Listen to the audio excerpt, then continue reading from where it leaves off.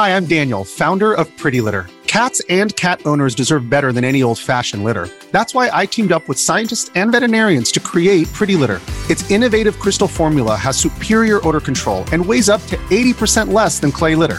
Pretty Litter even monitors health by changing colors to help detect early signs of potential illness. It's the world's smartest kitty litter. Go to prettylitter.com and use code SPOTIFY for 20% off your first order and a free cat toy. Terms and conditions apply. See site for details. Hey everyone, welcome to the very latest edition of DF Direct Weekly. This is indeed, as the name suggests, our weekly show where we discuss the latest gaming and technology news. And man, there's been a lot of news this week and a very contentious AAA release. Joining me to discuss this, first of all, Oliver McKenzie. Hey Rich, how's it going? Fantastic. And a very perturbed Alex Battaglia. Yes, very perturbed, Rich. We'll talk about it soon, but let's just say that this has been a quite bad year for AAA gaming. Yeah, it's not getting any better for you in the PC space, is it? Oh my gosh. No. Okay. Well, let's move on to our first news topic.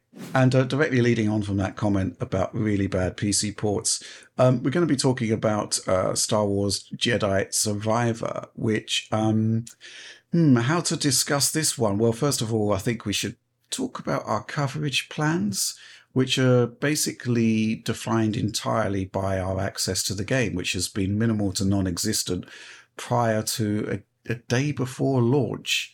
So yes, on the day before launch, we actually got a PC code from EA. Still no sign of the console code, so we ended up buying it. So just to give you an idea of the way coverage is going to roll out on Digital Foundry, in theory, if everything goes to plan, if nothing untoward happens, there should be a PlayStation 5 console video up as soon as we can possibly get one out. And that is simply down to the fact that that was the first version that we managed to acquire. And then we'll be following that up with consoles and PCs probably coming after this direct. Obviously, we're going to do our best to get the content out as quickly as possible, but you got to understand that quality comes first in terms of coverage. But we can start talking about initial impressions, right? And actually, although it's all doom and gloom on the PC space, I'm going to go to you first, Oliver, because console-wise, how do we skin this onion? It's difficult, right? Because in terms of visuals, I mean, there is actually a really positive story to tell here. So why don't we start on the positives, first impressions?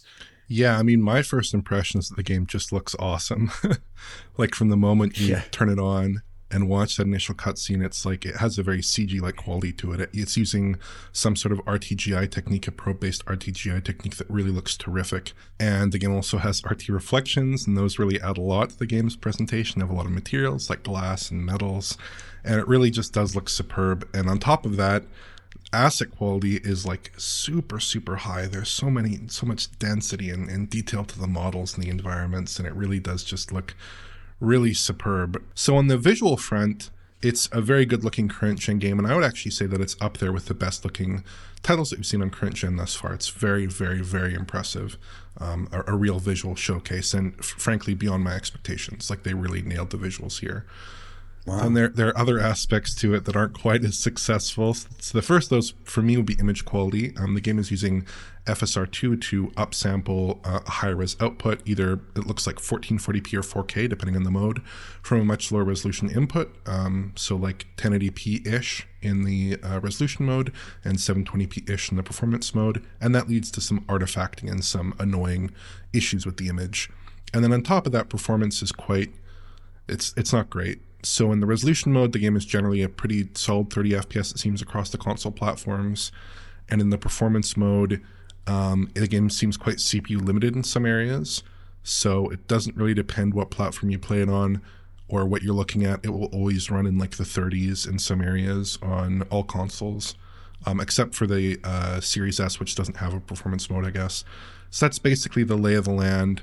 All modes suffer from performance issues. Image quality is, depending on where you're sitting from the display, it could be pretty questionable, and whether you have motion blur on.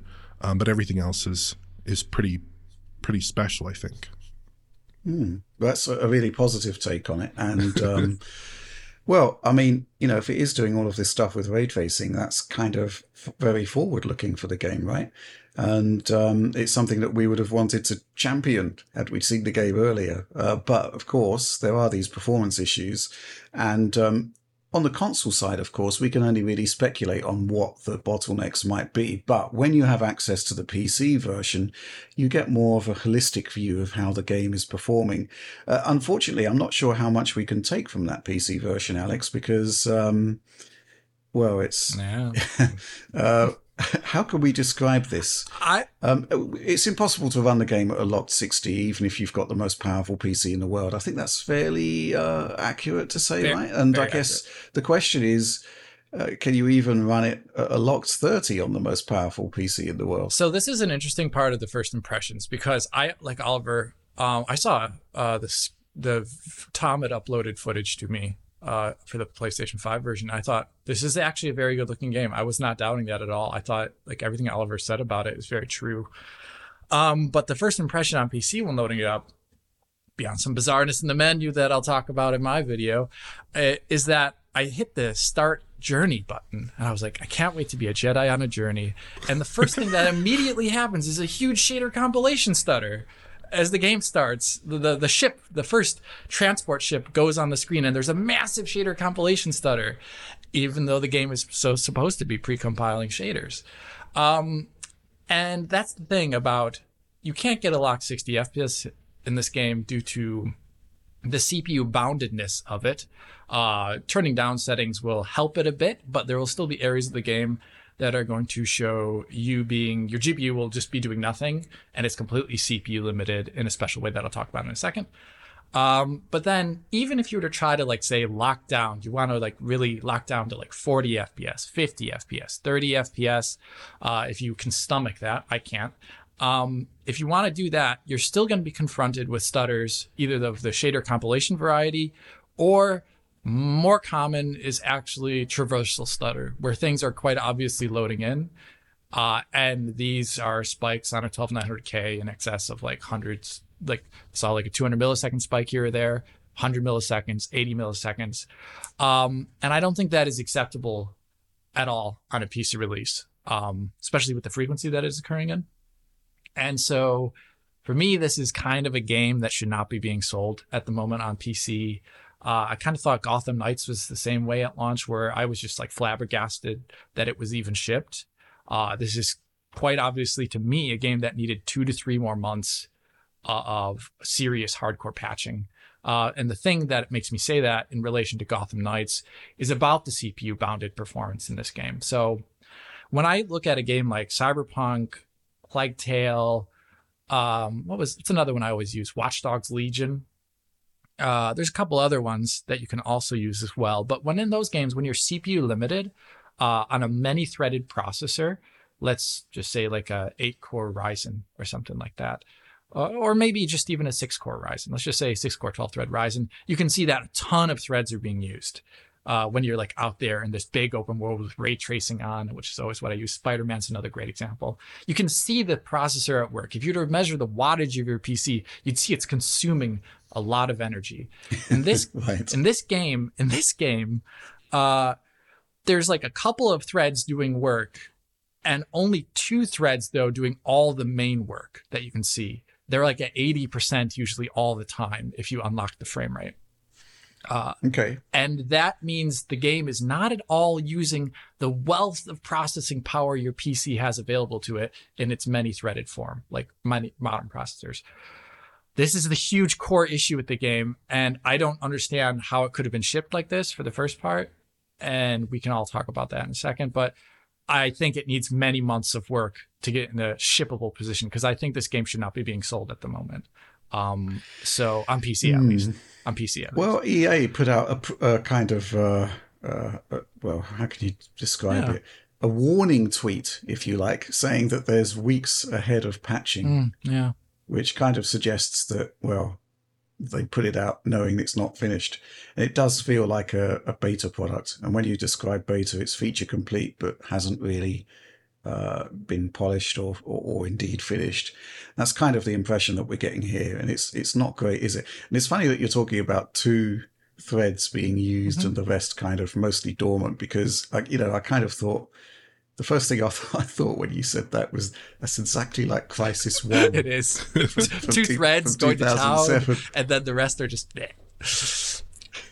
So I do wonder whether it's as simple as like a simulation thread, a render thread, and then like, peripheral work given to the others, if at all. I think that's the design of UE4, though, in general. I don't think it has like a modern threading scheme. It has a kind of old school render thread, game thread, and then subsidiary threads doing something else, maybe audio and or in this case DirectX 12 draw calls for ray tracing. If you turn on ray tracing, you'll see many other smaller threads doing like 20% work at times, 20 to 30, sometimes 40% work, but it's still those 2 main threads that are the limiting factor. Yeah. Wow, I don't really know what to say about that, because it's a profound disappointment, right? And obviously, it's one of these things that's obvious to everyone, and it's currently being review bombed on Steam. I think there's like a 33% user satisfaction rating. That's really, really bad. I do think that there are arguments towards not releasing a particular version of the game if it's not ready. Because, if you think back to something like Red Dead Redemption 2, we had to wait a long time for a PC port on that, right? But when it came, it was actually really good.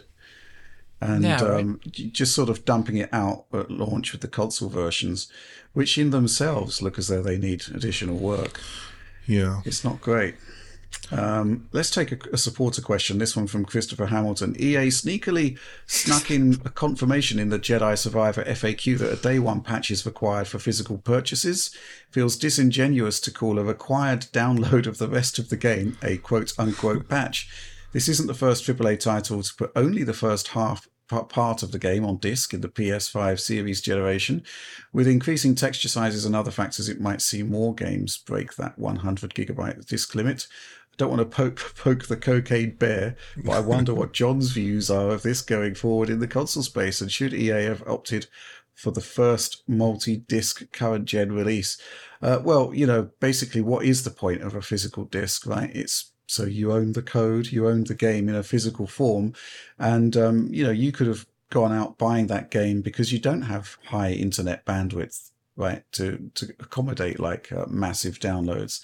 So yes, this is obviously this is really not good. It shouldn't be acceptable. Yeah, all those assets do come at a bit of a price. It's 150 gigabytes on Series X and PlayStation 5, and 100 gigabytes on PC, and 100 gigabytes on Series S. So it's a really massive title in terms of that download.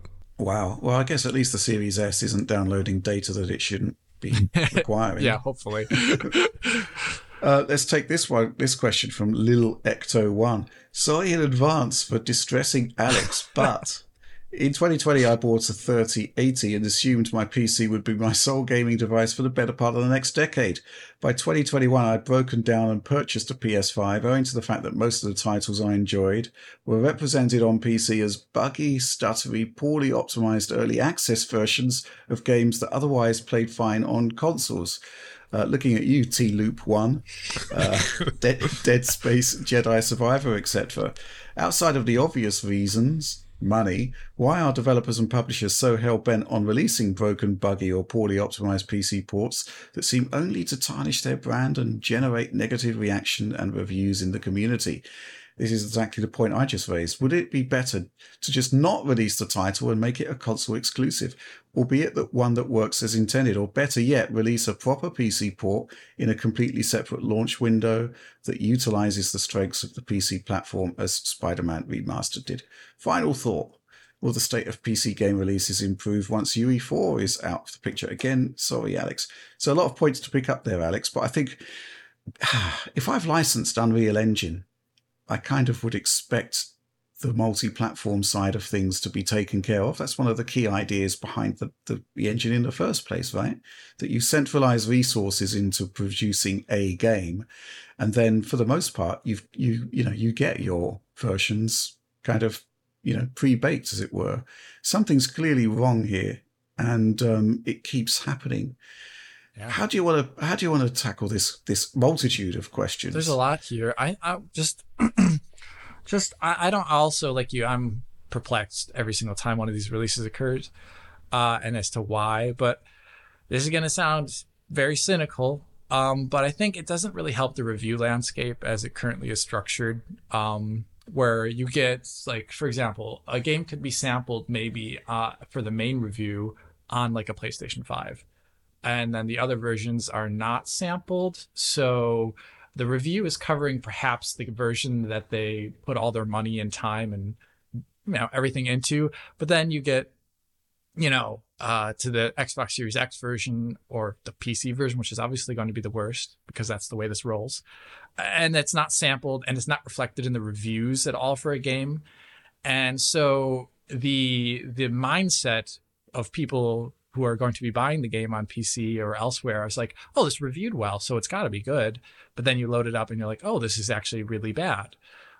So I think that procedure is not really great. And I do really wish technical considerations were added more into even mainstream reviews, because we're in a...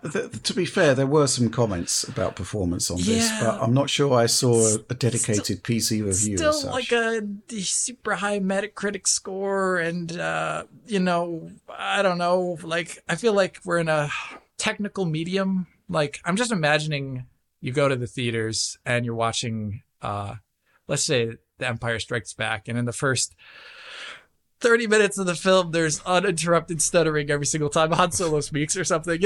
Like I'm just thinking about, like, that's all. Film is also a technical medium, and things like that are just not tolerated there. We shouldn't tolerate them here. You've just raised some hilarious possibilities there. Just imagine the lightsaber fight, Vader and Luke. The first time Vader activates his lightsaber, there's like, you're basically left waiting for 300 milliseconds while the shader loads. Yeah, I know. It's just like, so those things always perplex me. I would vastly prefer the Spider-Man situation where a game was released 8 months to a year later almost, but it's in a state where I'd consider it sellable, unlike the Jedi game is right now. UE4 out of the question? I don't know. What do you guys think about that part? I could say something about it, but I'm curious what you have to say, Oliver, like about UE4. UE4 on consoles is not the same as UE4 on PC in terms of its infamy. I don't know. I'd like to say the situation will get better, because it seems like with UE5, Epic has really devoted a lot of resources into making sure that games are performant on PC, that they come in good state on PC, that they come in without massive shader pre-compilation or compilation issues, things of this nature. But it's hard to really see it getting that much better, because games are getting a lot more complex. And as games get more complex, and as PC continues to be relegated as a kind of second-class platform, it's hard to see how that really changes unless the market dynamics are dramatically updated, or indeed some engine just comes out, Unreal comes out, and it actually handles PC extremely well, which, I'm hoping for, but I'm kind of doubting at the moment. Well, it seems to me that on the PC side, Epic's response has been kind of like an Elon Musk style, looking into it. Yeah, it is. Where, basically a really important salient point is raised, and then you get a tweet back from Musk which just says, looking into it. And they are looking into it. We've seen evidence that they're looking into it.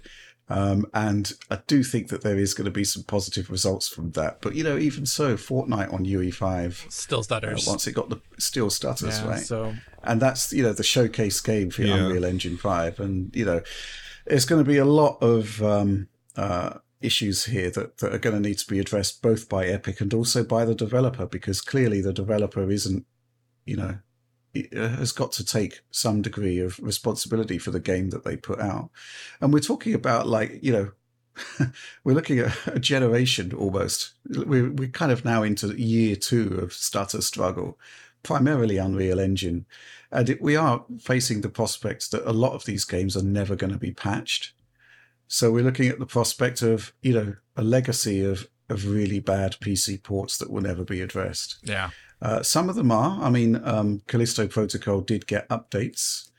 I did perhaps make the mistake of trying the latest version on a handheld, and it still had terrible status.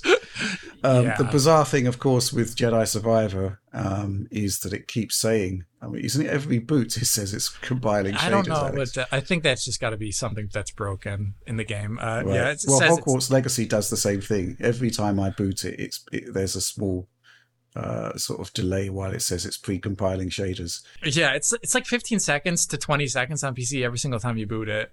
That doesn't seem right. I don't know. It seems broken. Yeah, I don't really know what to say about this, Alex, because it's a litany of basically, if you go back to your video at the beginning of the year about everything that was wrong in PC gaming, it's virtually every single point. This is every single point here. And it's even interesting because the menus are not right. It does like menu nesting where you can't get to the options really quickly. It also doesn't have any descriptions about what the options to do. When you turn things off, sometimes the performance is worse than when they're on due to the options being broken.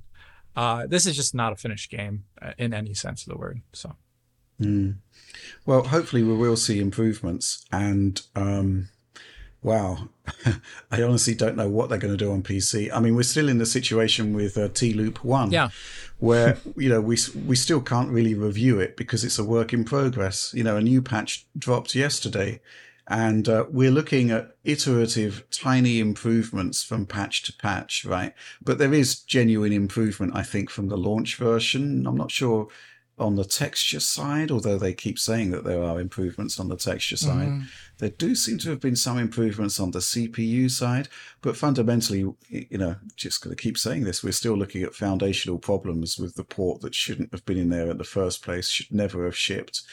And looking at this, wow, it's becoming a hot topic on social media where, you're getting shaky cam off-screen footage of stuff like, well, this morning, the one that I saw was basically the most high-end PC unable to run it at 1080p 60 on low settings. I can reproduce that in my video. I'm going to show it. So yeah. And of course, there's the kind of supplementary stuff to it as well, which almost sort of falls into the background here, which is that, you've got a game that's heavy on ray tracing support, but they only support FSR2 upscaling, which is, I'd say that's actually offensive at this point. Yeah, it's really bad. Because, they are literally running Unreal Engine 4 here, which has access to XeSS, DLSS. You could even do a Ghostwire Tokyo and backport TSR from Unreal Engine 5, run it on UE4. It's all been done. It's all there in the engine, but nope, we're getting FSR2 only. And yes, it does run on all systems. But fundamentally, the quality level is questionable in this particular implementation, I'd say. Yeah. And relax. And relax. And here's the thing, right? We just spent the initial couple of minutes of this discussion talking about how good the game is, right? Yeah. But the bulk of the discussion has been about how bad the game is. And that is not the way it should be. All of the effort that went into those fantastic visuals is being overshadowed by the fact that the game was launched in an incomplete state, which is shocking, especially for PC owners. And I actually feel for Lil Ecto One there with his RTX 3080. Good GPU, Yeah, and even if you've bought a 4090, you can't buy your way out of this situation, right? I shudder to think what your PC console equivalent setup is going to. I'm gonna do obviously a run of that just for the sake of the video, but I don't think it's going to be awful. It's going to be beyond awful. Yeah. Not great. Have we got anything else to add on this? I think we should probably just move on and and just sort of try to raise our spirits. Let's talk about something better. Let's do that. Well, I've just looked at the next topic on the docket. It doesn't get much better. But let's move on. Okay, so our next news topic. We don't really like to talk about Microsoft's attempted merger / acquisition of Activision Blizzard because, well, it's kind of like exposed the sort of seedy underbelly of the games industry, which basically amounts to petty bickering over Call of Duty. And, but, there has been some significant news with the announcement from the CMA, which is kind of like the regulatory body in the UK, that the merger/acquisition has been blocked. It's been blocked because of seemingly uncompetitive advantages that Microsoft would have in the cloud gaming arena, which is to say a prospective cloud gaming arena, because there isn't really one at the moment. But there are some interesting nuggets of information that have emerged. The most interesting one is that apparently Mark Cerny, system architect of PlayStation 5, spoke to the CMA and basically said that the cloud latency issue that has dogged cloud gaming since day one has been resolved through the use of a faster GPU. It's quite ironic, I think, that, Microsoft went to bat with Xbox One talking about the power of the cloud, which never materialized. And it still hasn't really materialized, but it has blocked this merger in the UK at least. Alex, what do you make of this? What do you make of the cloud as a stumbling factor in this acquisition? And is there actually anything to this? Do you think cloud gaming will ever take off? I feel like that description by Mark Cerny is not applicable to the console space at all. Both providers, there's still a high degree of latency there. Well, he's saying it can be solved. And if you look at GeForce Now, it can be solved, right? They're posting latency figures that are better than Xbox Series X. Yeah, but those are on this PC platform with like unlocked frame rates and reflex, some things that consoles don't have, right? So I don't know, maybe in a PS6 version, if they offer the equivalent of reflex as well as complete frame rate unlocking, maybe that's the case. But I don't see it for the PlayStation 5, Xbox Series X generation. So that's why I think it falls. I think I don't actually like consolidation. I've talked about this before with John on the channel, but I just never liked what Activision's currently doing, and it was just like a blind hope that Microsoft would change the company culture and also the company's productions. That was basically what I said. But in this case, I do actually think it's kind of a feint. I don't find the description of cloud gaming as the reason to block the merger the real reason to block the merger. Maybe there's other reasons that are subtextual or that are like meta that they don't actually describe in that declaration. So. Well, yeah. I mean, there was this initial bun fight over Call of Duty. The CMA did get involved in that, but then it basically turned out that they did a 180 on that and said, actually, Sony doesn't have a case here. So we're not going to block it on that grounds. But the concept that the cloud is the stumbling block, I find quite intriguing. Oliver, thoughts on this? Yeah, I actually really didn't expect it to go down the way it has, because based off of that prior CMA response, when they basically said, the Call of Duty issue is basically, as far as we're concerned, resolved, I expected that would be the end of the matter, because that seemed like the critical aspect of the dispute was the status of Call of Duty on PlayStation platforms. I still think, sort of halfway expect the CMA and Microsoft will come to some sort of agreement. Like Pachter said, maybe a UK specific Game Pass without Activision games. Yeah, that would be grim. Or maybe some pricing agreement. I don't know. The idea that the predominant issue is the cloud is a little bit farcical, I think, just based on the size of the cloud market. Yeah, there isn't really a market at the moment. Yeah. I guess we need to kind of look into this whole cloud situation and whether it is actually going to ever amount to anything. So here's the vision from Microsoft. This is why they're invested in the cloud. First of all, they've got a cloud. They've got Azure. So it's a question of how they can leverage it, right? The strategy was to take the Series X silicon and integrate it into the cloud. Now, there's been sort of discussion how, they're never going to make money on the cloud. Well, guess what? Those are standard x86 processors, they're AMD APUs. When they're not hosting game sessions, they can be redistributed into Azure and used for different things. So, basically, Microsoft can enter the cloud market knowing that those systems are going to pay for themselves, even if it's not via Game Pass subscriptions or anything else. It's actually a really interesting idea. As to whether people want to game on the cloud, well, all I can really say about this is that the cost of silicon is going up.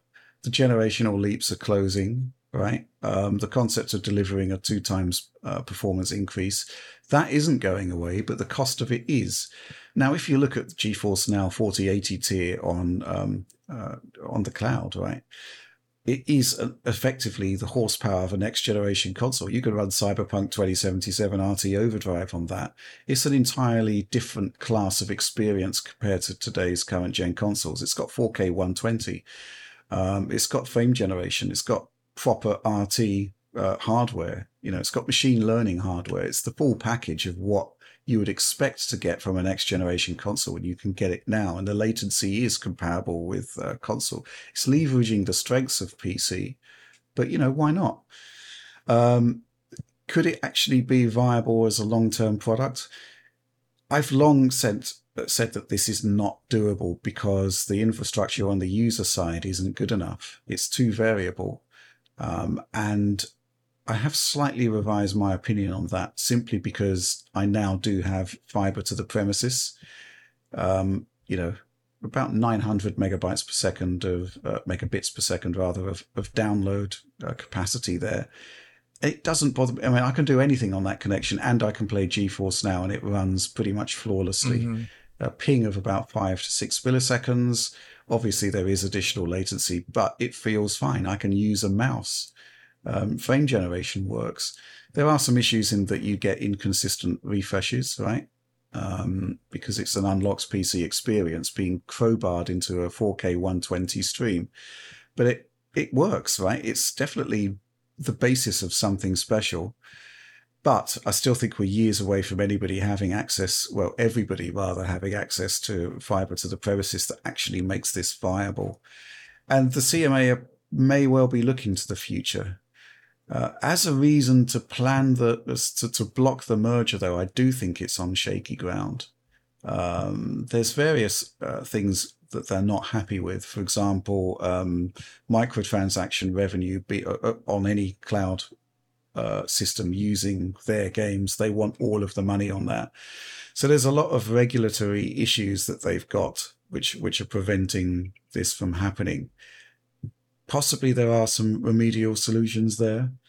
But I've just got to say that it's the only reason this is even included in this direct is basically because of the Mark Cerny comment, which I found quite interesting because it demonstrates, well, either it's a continued, barrage of rejections and objections from Sony to stop this merger happening, which is clearly their strategy.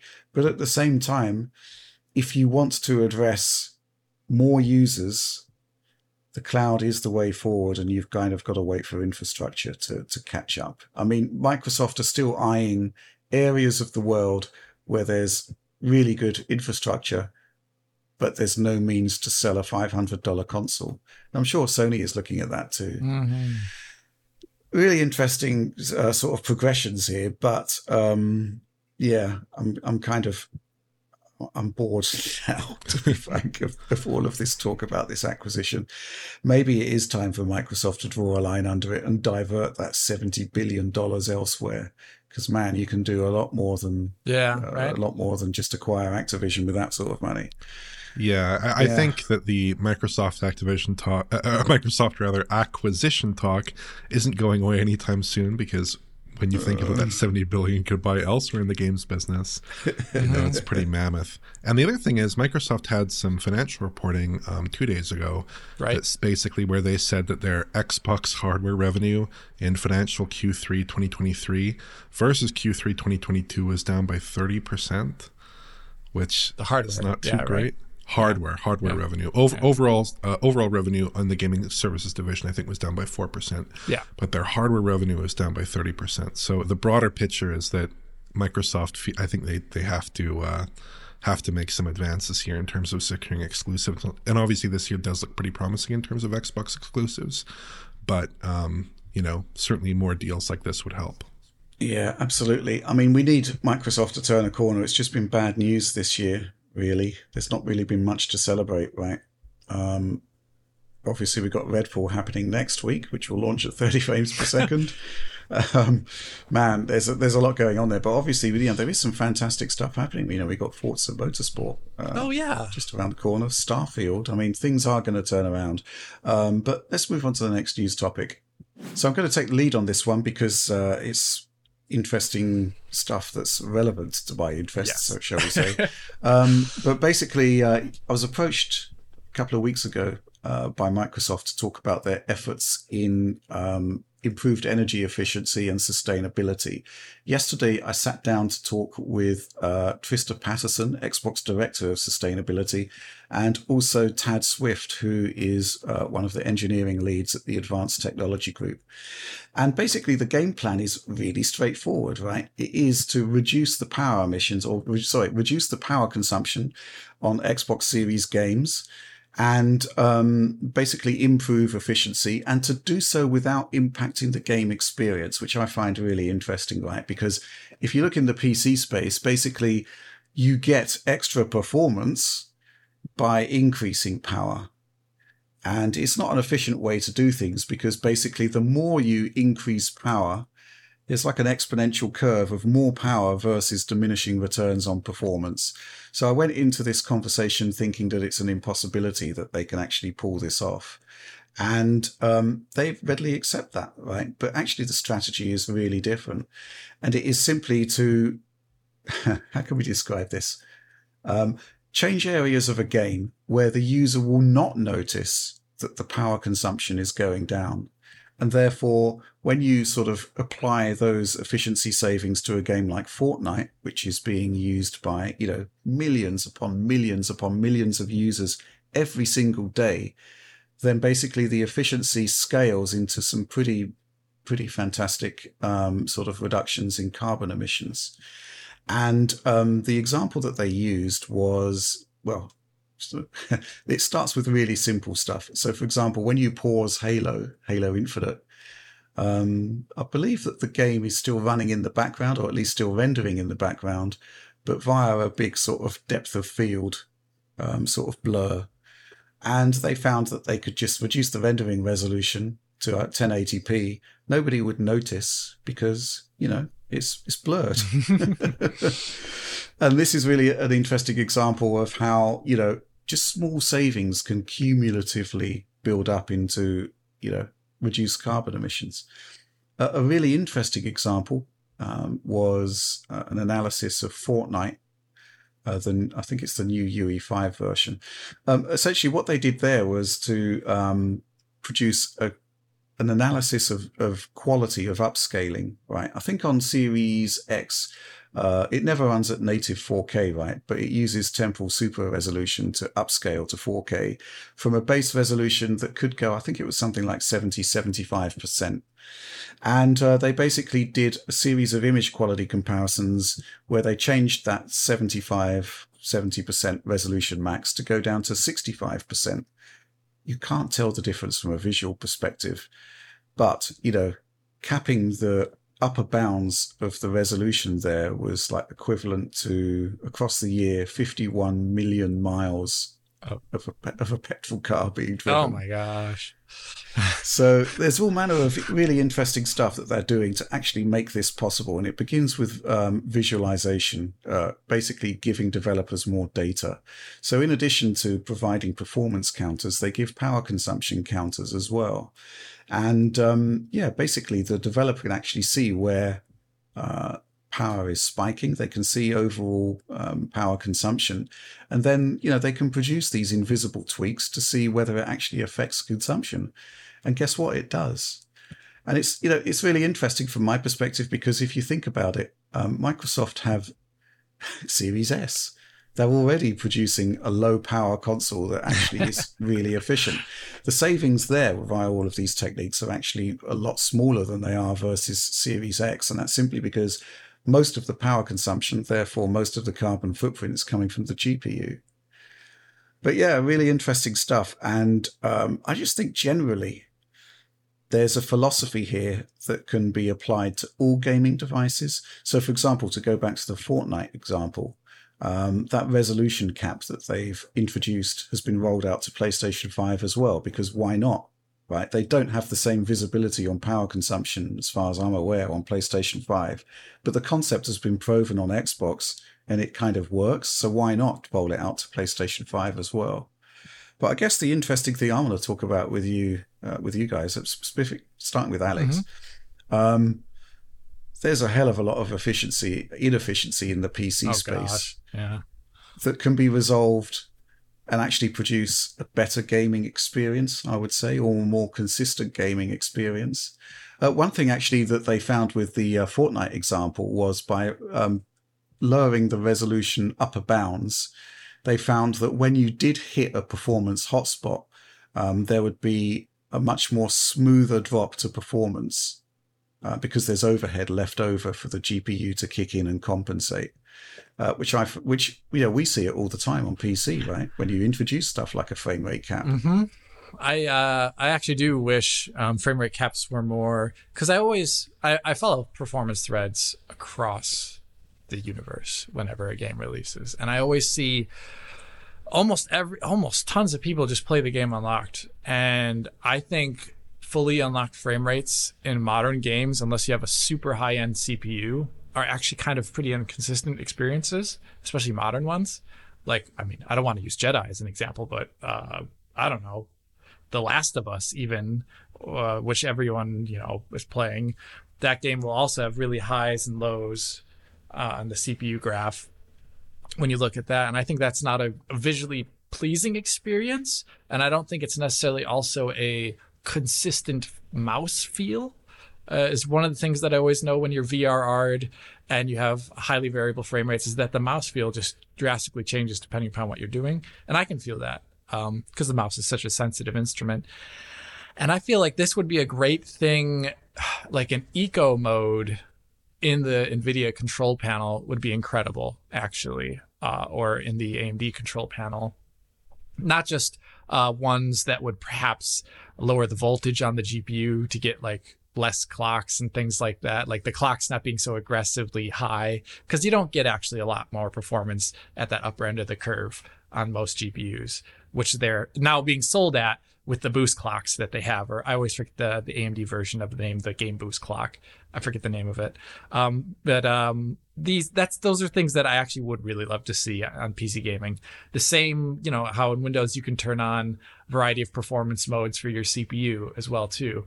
The only thing that I'm always a little bit worried about this on the CPU side of thing about throttling performance, the hardware side, is that sometimes due to scheduling, it can lead to stutter in games. And that's a less great experience. Like there's always the example of people not having their performance profile for Ryzen CPUs on high performance in Windows or something like that, or the AMD Ryzen master performance setting, and then they'll wondering why they're getting stutter and stuff like that.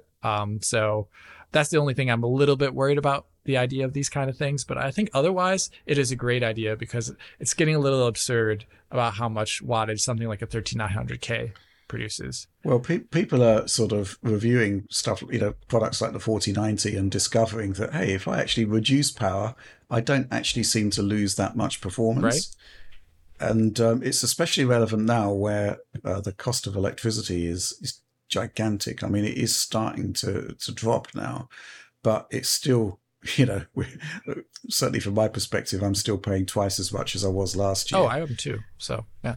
It's kind of nuts. Any thoughts on this, Oliver? I'll tell you something else that cropped up in this conversation.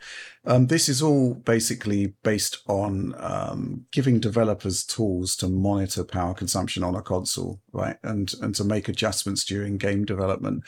But there is talk of actually producing eco modes and eco options that are kind of user facing. So, maybe you would want to have an eco mode for your game in addition to a performance and quality mode. I don't know what you think about this whole thing. Well, I mean, to me, I think that the bigger savings and the easier place to get them is to just like Microsoft, I think they made it by default that the console no longer goes into like a low power saving mode anymore. It just goes off or something similar to that relatively recently. I think those are the better areas of power saving, because if you're bringing a console that could be mostly in a power saving mode where it's consuming like 10 watts or 5 watts into a mode where it's consuming 0 watts with very little impact on the user experience, that's going to save a lot of wattage without that kind of potentially impacting the actual gameplay experience. And then of course in things like menus, there are lots of easy wins, I'm sure, but in terms of the actual game experience, would I want to engage in eco mode? Probably not. But on the PC side, I absolutely do think that, like with my 4090 system, the 4090 does not need to ever run at 450 watts in my experience. It can be brought down quite a bit. So I wouldn't mind just an option to cap it at like 400 or 300 watts or something just for regular use, because there's so little performance gain when you go to those really high wattages. It's sort of impractical, and it makes my room really hot. Yeah, something else that Fortnite does, which I found really fascinating, is that they've got telemetry, right? And they found that a lot of people were just leaving the game running on the lobby screen. So what happens now is that if you just leave the game running on the lobby screen, they'll gradually turn down the resolution to reduce to reduce the power consumption. And why not? Right. And, the other thing that they do is that if you leave the game for quite a while on the lobby screen, it won't update at 60 frames per second anymore. It will drop down to 30. Yeah. So basically, it's all of these ideas that are based on telemetry, which is, okay, well, we've got a lot of idle time happening here. Why do we need to run the GPU flat out? There's a lot of really interesting stuff there based on, it's all data driven and it's all designed. The primary thing that they're saying here is that they don't want to reduce the fidelity noticeably. And, it's just efficiency savings, basically.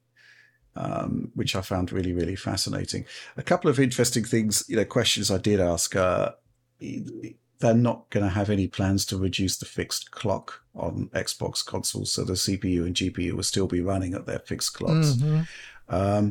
A point I did raise to them, and I never expected to get a reply out of them, is that, well, if you're interested in reducing power consumption, why not transition Xbox from 7 nanometer to 5 nanometer silicon, which would produce profound energy savings across every new device that comes out. I'm guessing that's going to happen at some point, right? But obviously, I'm not going to get a new console announcement out of a briefing on sustainability. But the point is that is very definitely a reason why you could go down to silicon, more efficient silicon, even if the cost per transistor is still static, right? Mm-hmm. So yeah, lots going on in that discussion, and I think it really is interesting. And Oliver, you were talking about the new low power standby modes on Xbox. That's actually really clever stuff, and I think it's worth highlighting. What they're doing there is basically putting the Xbox into a dormant mode. And whenever you have like title updates, system software updates, they turn your Xbox on to do those updates when there's not a lot of stress on the grid, mm-hmm. on the electrical grid. And this is the way I charge my electric car, right? I have a special tariff which gives me low energy costs for charging my car at specific times when the grid isn't under stress, when the carbon output is low. It's just the best way to do it. It's just really forward-thinking stuff. And I do hope we see more, right? And the point that Microsoft wanted to end the discussion with is that, basically it is going to require somebody stepping up to make this stuff happen, but it is the idea to make this sort of generally accepted practice. I think that's fantastic. But let's move on to the next news topic. Oh, wow. The Asus ROG Ally. It was, I don't know how to say this. It was kind of re-announced this week. There was a major PR beat from Asus, which was delivered in combination with the official announcement of the Z1 and Z1 Extreme Silicon from AMD.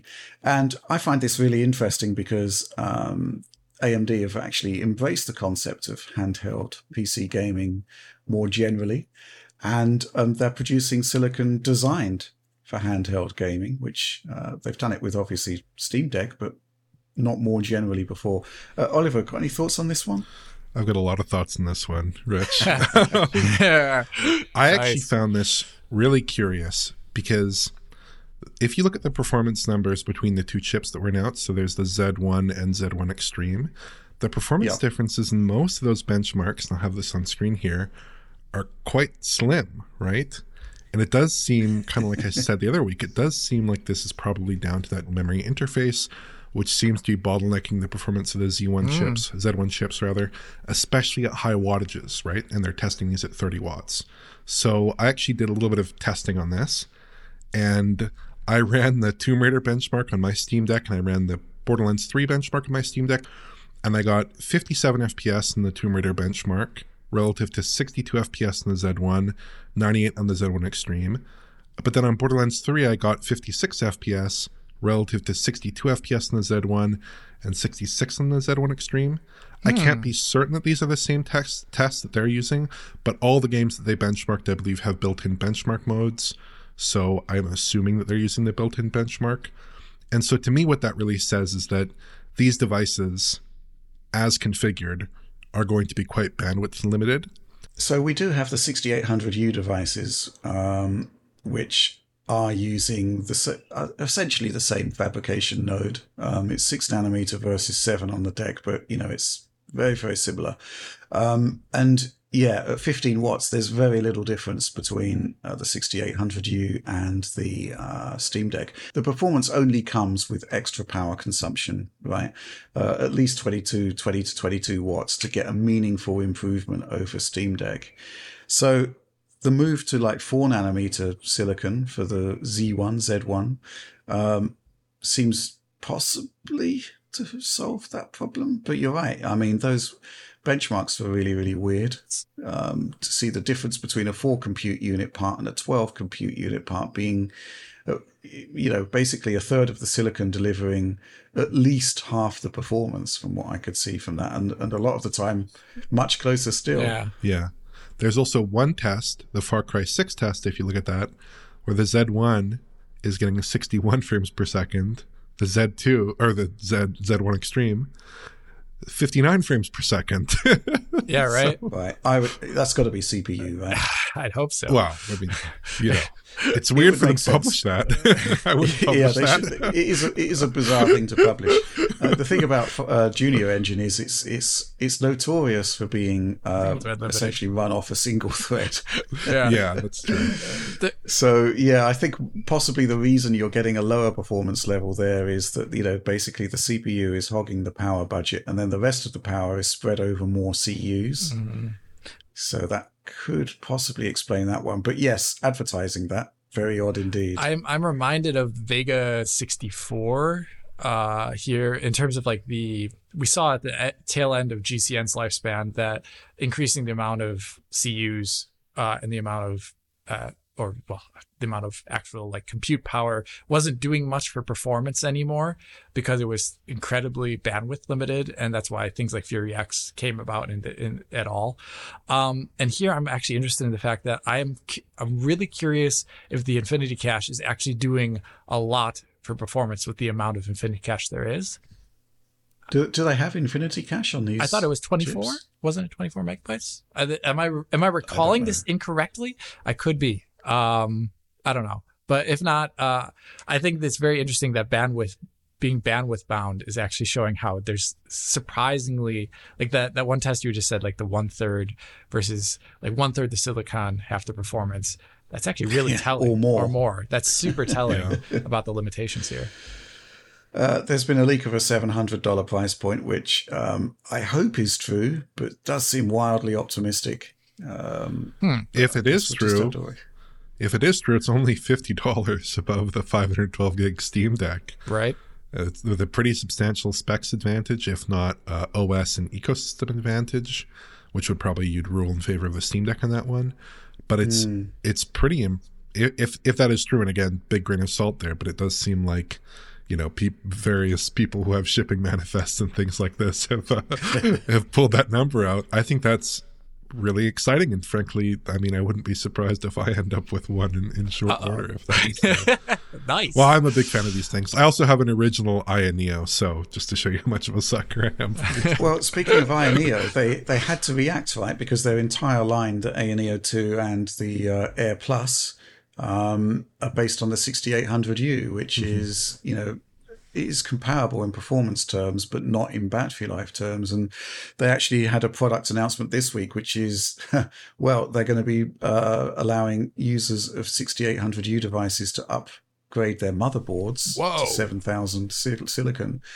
All of their existing 6800U devices, the ANEO 2, ANEO Geek, ANEO Air Plus, they're going to be receiving 7,000 upgrades from the factory at some point.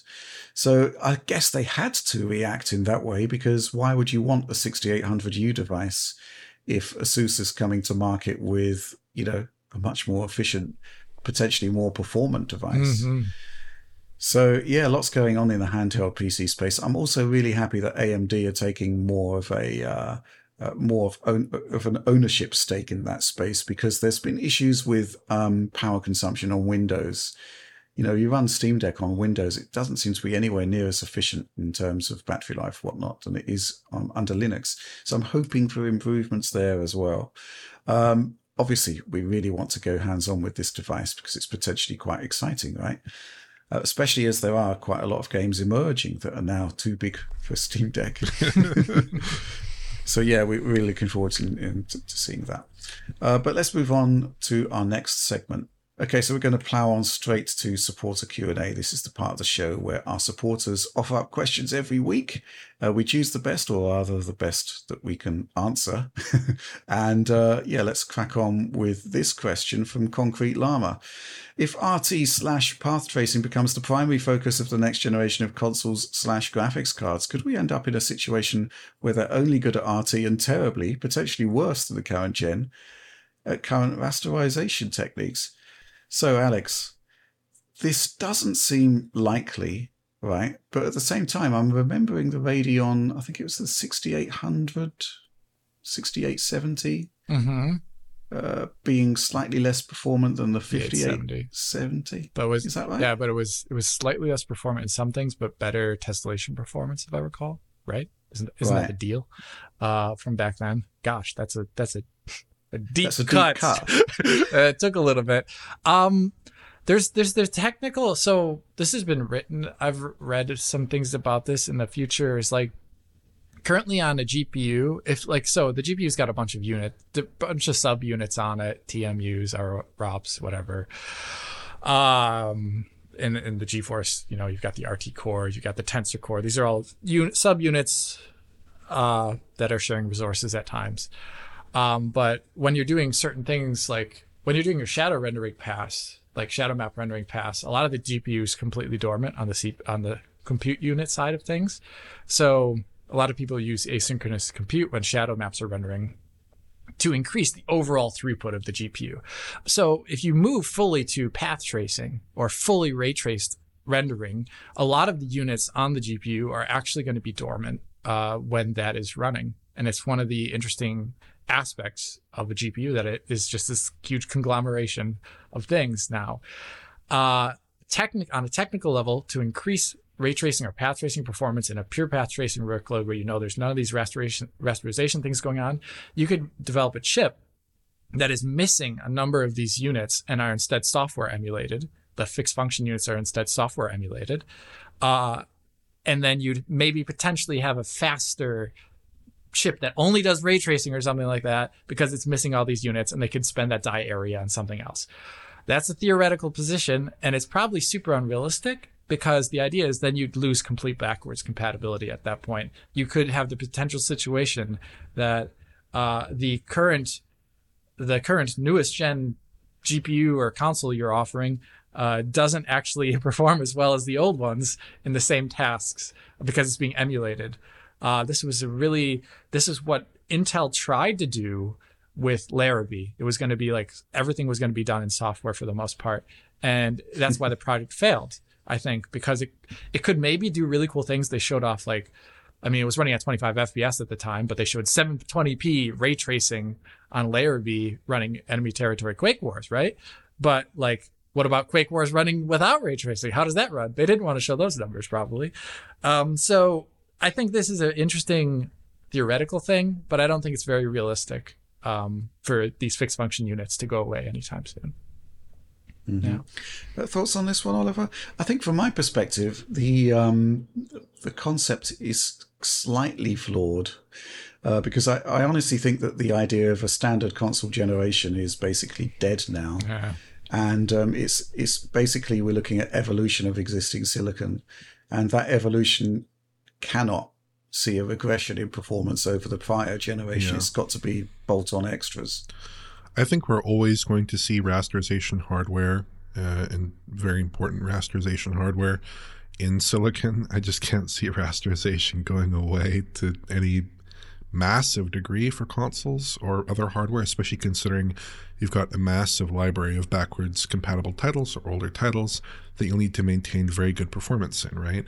I could definitely see the emphasis shifting over to fairly dedicated RT processing, but I couldn't really see them going away to any substantial degree or any kind of meaningful performance regression, because I don't think users would accept that. Mm-hmm. Yeah, I agree. Interesting idea, cool. But we'd be looking at a completely sort of fundamental shift in the way that games are made. And the financials, I don't think, would support it, right? Because you've got to... I don't think the cross-gen situation is going to go away completely. I think when a new hardware comes along, there's going to be another extended cross-gen. So yeah, I don't think that would work. Let's move on to the next question. This one's from Daniel H. Hi DF crew, big fan. Wanted to get your thoughts on what lies ahead for 8GB cards. Are 3070 owners, and this is in block capitals, doomed to muddy textures and single-digit 1% lows? Is there any hope that direct storage, GPU decompression, or sampler feedback streaming might give these cards a new lease of life? And where does the balance lie between quote-unquote poor optimization and the realities of increasing memory requirements to accommodate increased fidelity? Love your work. Hope Alex gets to enjoy one good PC release this year. That'd be nice. So, yeah, I think we should sort of... well, I'll certainly restate my position on where this all sort of lands. First of all, I don't think NVIDIA or AMD or anybody should be producing an 8GB card in the 60 class or higher, right? Because 60 class is basically defined, from my perspective, as, basically console equivalent or better, right? So you don't want to be in a situation where you're having to reduce fidelity to accommodate an 8GB frame buffer. That's on the one side. However, on the other side, the commercial reality of producing a PC port is that if you want to have a good experience for users on a majority of hardware out there, you can't do a Last of Us Part 1. You can't put out a game where the visuals are incredibly compromised to the point where it looks pretty hideous on an 8GB card. So, basically there's the forward-looking perspective, and then there's the dare I say it, the here and now, which is that, if you're deliberately going to put out a compromised experience for a market where the bulk of users active in that AAA space have got 8GB cards, it's kind of suicide to do that. Yeah. Your thoughts on this, Alex, because your position on this has been misrepresented left, right, and center, I think. Yeah. By looking at online discussions. Yeah. So the funny thing is, back when the 3070 launched, there's probably a DF Direct of me or some sort of, I don't know, statement from me saying, man, I have no idea why that 3060 has 12 gigs and that 3070 has 8. It's pretty stupid. Probably said something like that. But also, I've also always maintained that a GPU that you buy doesn't guarantee a settings net moniker. A 4090 doesn't guarantee ultra. It does a 3060 doesn't guarantee ultra 1080p for me. What it does, because those are just names, what it does is you should expect quality across the board, because we should expect scalability in PC ports. That's the point. So you should be able to turn down settings, and you should have the game not look like dookie. It should not look bad, right? It should just not like the Last of Us situation is what I consider poor scalability, because you're getting textures there on an 8 GB GPU, which don't seem justified in comparison to other games that also run on 8 GB GPUs. And that's the point. That's where you have this context of, okay, this game does it poorly. This game maybe does it better. Like I will say, the Plague Tale Requiem, for example, does it tons better than The Last of Us Part 1 on PC. And also has quite a low memory footprint from what I can see. Yeah, it does. It's actually incredible how that game looks versus The Last of Us while running the way it does. But I think we're in a really dark chapter where I think I'm same opinion of Rich. I don't think you should launch a 60 series card with 8 GB in that tier anymore.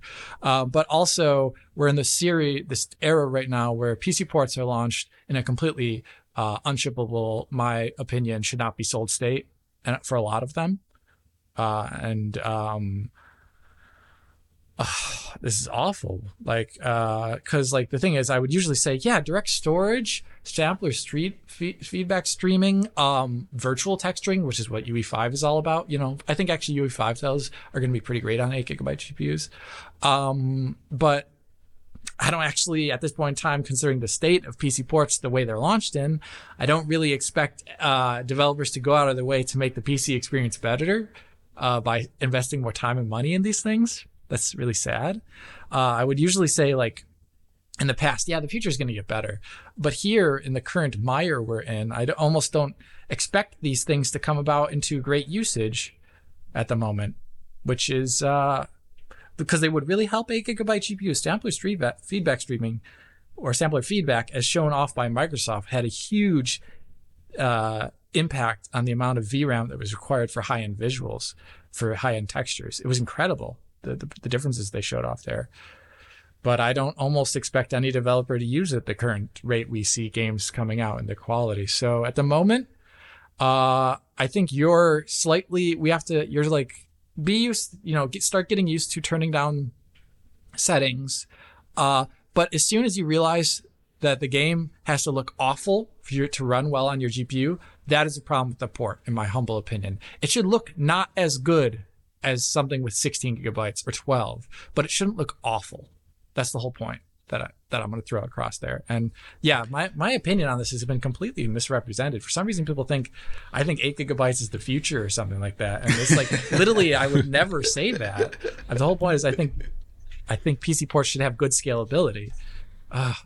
Just one last thing I want to say is that when a PC port comes out and it's in a bad position, you should not be trying to like make this about 8 gigabyte GPUs being obsolete, or you should not make it about this PC APIs and ecosystem being a big problem. You should make it about the fact that the port may have issues and should not have been released, or should be patched to a standard that is good. So like The Last of Us, Forspoken, it's going to be Jedi now, Hogwarts, Gotham Knights. If you use Gotham Knights to win points about platform wars back in November or whenever that released, my goodness, imagine that. Like, you should be putting these things at the developers, like saying, this is a problematic release. It's not my GPU. It's not my CPU. It's your code, So that's the way I feel about that. Yeah. I mean, the user shouldn't be needing to buy their way out of that situation. No, of course not. Yeah. Let's move on to the next question. This one, actually, there's a couple here. This one from Blim, which isn't a question at all. I enjoyed the content from your new PC fellow, Don. And then a question from Alan Linkfist. How did Don feel after his first video? The internet usually picks on whoever is the new guy, but the comments felt pretty positive. Hopefully that was his impression as well. I think his first video was great. I've not heard from Don since we published. Actually, I have a couple of lines, but you've spoken to him. Is he all right? He's all right. I mean, obviously, I can only speak secondhand for him about how he felt, but he was obviously nervous, as anyone could be, about putting their first video. He was also a little bit annoyed with himself because there was comments about like the echoing of the mic, and that was just an export error. It wasn't like the way his videos should sound or something like that. But in general, I think he was pretty happy about the feedback that everyone gave him under the video. it's his first video. It did, it accomplished the goals of what it was set out to do. Obviously you should expect changes in the future, probably about like how much, like the way the style of video is set up, the efficiency of like the way information is brought across to the user. These are all things that we optimized when we started working. Like my videos now versus how they were 4 years ago, whatever, are very different. And it's going to be the same thing with Don. So that's really great. And I think he was very generally overall pleased with the way people reacted. And I loved the comments under his video that were all encouraging about a new voice at DF. Yeah, and it was also quite nice to actually see a PC port that, while not perfect, actually seemed to be finished to some degree. Yeah, rarity. Like I say, it's a rarity. Although, I do think, no DLSS. In a UE4 no title. XESS, I have no idea what that is. In a UE4 title. That's outrageous. That's just not good enough. I'm going to bring you in on this one, Oliver, because it's not so long ago since you posted your first video. Yeah. What is? How does it feel when that goes live? I guess like 18 months ago or something like that. Mm-hmm. My first one was on Ghost excited? Runner. I was very nervous for my first video, but I've been working in media, in news media for a long time. So it was like my first video I was very nervous about that. And then after that, it kind of went away very quickly. Because I have a lot of experience, I guess, in high pressure situations, and it was just about adapting to that. And then after that, it was, I don't really feel anything with it when a video goes out that's negative, I guess. So it just took me that first one, and then over time, of course, the quality level of the videos I think increased as well. So that's just my experience. Yeah, it takes a while to truly feel comfortable, but like that real like nerve-wracking issue, that for me went away after the first one, thankfully. It's actually really difficult when you sort of gain access to our tools, to fully understand what the data is telling you as well. That's kind of challenging. There's a lot going on there, and it was, I think, almost a blessing that the port was fairly decent. I'm happy for him. Dead Island 2, because that definitely made things a lot more easier to handle. I guess as a newcomer, it would be extremely difficult to deliver a damning indictment of a really bad game on your first video. So thankfully that didn't happen. Let's move on to our final question. This one from Cedric Weber. Hey DF peeps, I just want to know if Alex, Rich and John will make a BF3 retro-like video for Grand Theft Auto 5 because of its 10th anniversary in September. The Far Cry 3 and BF3 videos were really well received by the community, and I wonder if there are any specific titles which will be getting retro status in the near future you're looking ahead to do coverage for. Thanks for the system-relevant content. And greetings from Frankfurt! ! So, Alex, this is basically our retro time capsule PC format, where originally it was just taking a look at PC games as they ran on the hardware of the day, but has since been expanded to include, with some success, I might add, console comparisons also from the same era. The concept of Grand Theft Auto 5 being deemed retro because it's 10 years old is quite fascinating, though, isn't it? It's John's stance, which I like. I think actually GTA 5 is less interesting for this series just because the PC port came out later, and you would have like this, maybe you could run that PC port on that hardware of that game of 2013. I don't have 2013 hardware in a CPU capacity, I don't believe, but a 2500K would be fine enough, I imagine. Rather, I think I would prefer to do GTA 4 first because it's infamous, right? It's known for being a bad PC port. And I think I showed off a video, I don't remember how long ago it was, where I tried to run it on modern Windows, and it just kept dropping to 20 FPS for some reason while I was in the open world. I don't know what that was about. It's because it's cinematic. It's cinematic. Yeah, let's go back to the conversation from last week. It's cinematic. And so I think that one would be fun because I would love to see how that runs on a Windows Vista era PC, because I think that's when it came out, right? It's like 2008. Yeah. Maybe it's Windows 7 Service Pack 1 or earlier, actually. I don't know. But I would love to see that because it's so bad. And I think another thing that I want to do is Saints Row 2. I want to do Saints Row 2 on that PC. I want to do Xbox 360 era launch games. I want to do Ghost Recon Advanced Warfighter on PC and Xbox, which is we're going to have two games next to each other that look completely different. And we're going to explain how that was an artifact of the era. Like it's one of the last ports that I can think of where it's almost a different game on PC and different game on console. It's really interesting. One's first person, one's third person. Really cool time. There's things like that I want to do. GTA 4 actually would be fascinating if we had the Xbox 360 and PS3 versions, because that was the platform comparison face-off of the era. It was. I remember we sunk a huge amount of time into doing it. And, this was kind of like what you might call the era of ignorance, where there wasn't really any sort of qualitative or quantitative analysis of how a game looks and performs. And so, there was all manner of stuff coming about how, PlayStation 5 isn't worse, it's just different. Oh, yeah. So PlayStation 3 isn't worse, it's just different. And kind of like, well, under scrutiny, it's quantifiably worse in every dimension. There are some CPU advantages at very specific points, but yeah, it's not great. Mm-hmm. Yeah. And then there was the whole thing about when the episodes came out and they bundled them all together, how the PS3 version had improved, and hadn't at all. Oh yeah. And it's just fascinating, the kind of sort of perception versus reality of that whole era. I mean, I still see it all the time nowadays on PC, though. This is where this apocryphal it runs fine on mine. It runs fine on my PC. I turned off Windows Flow Guard. I turned off Windows Defender, and the game is now running 60 FPS better. Like, I see this stuff all the time on PC. It is so rare that a PC is having issues due to these built-in Windows settings. It's pretty rare. It's always running above 60 FPS, Alex. What are you talking about? Jedi. What stutter? I didn't see any stutter. Yeah, that'll be interesting to see how many people actually see the stutter in Jedi Survivor. I'm already seeing people that it runs at a smooth 60. Doesn't. Any thoughts on this one, Oliver? Any titles you'd like to see covered in the retro PC time capsule format?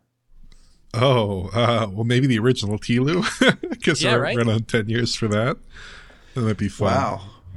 There wasn't a PC version of that one, though. But there is a PC version of. Yeah.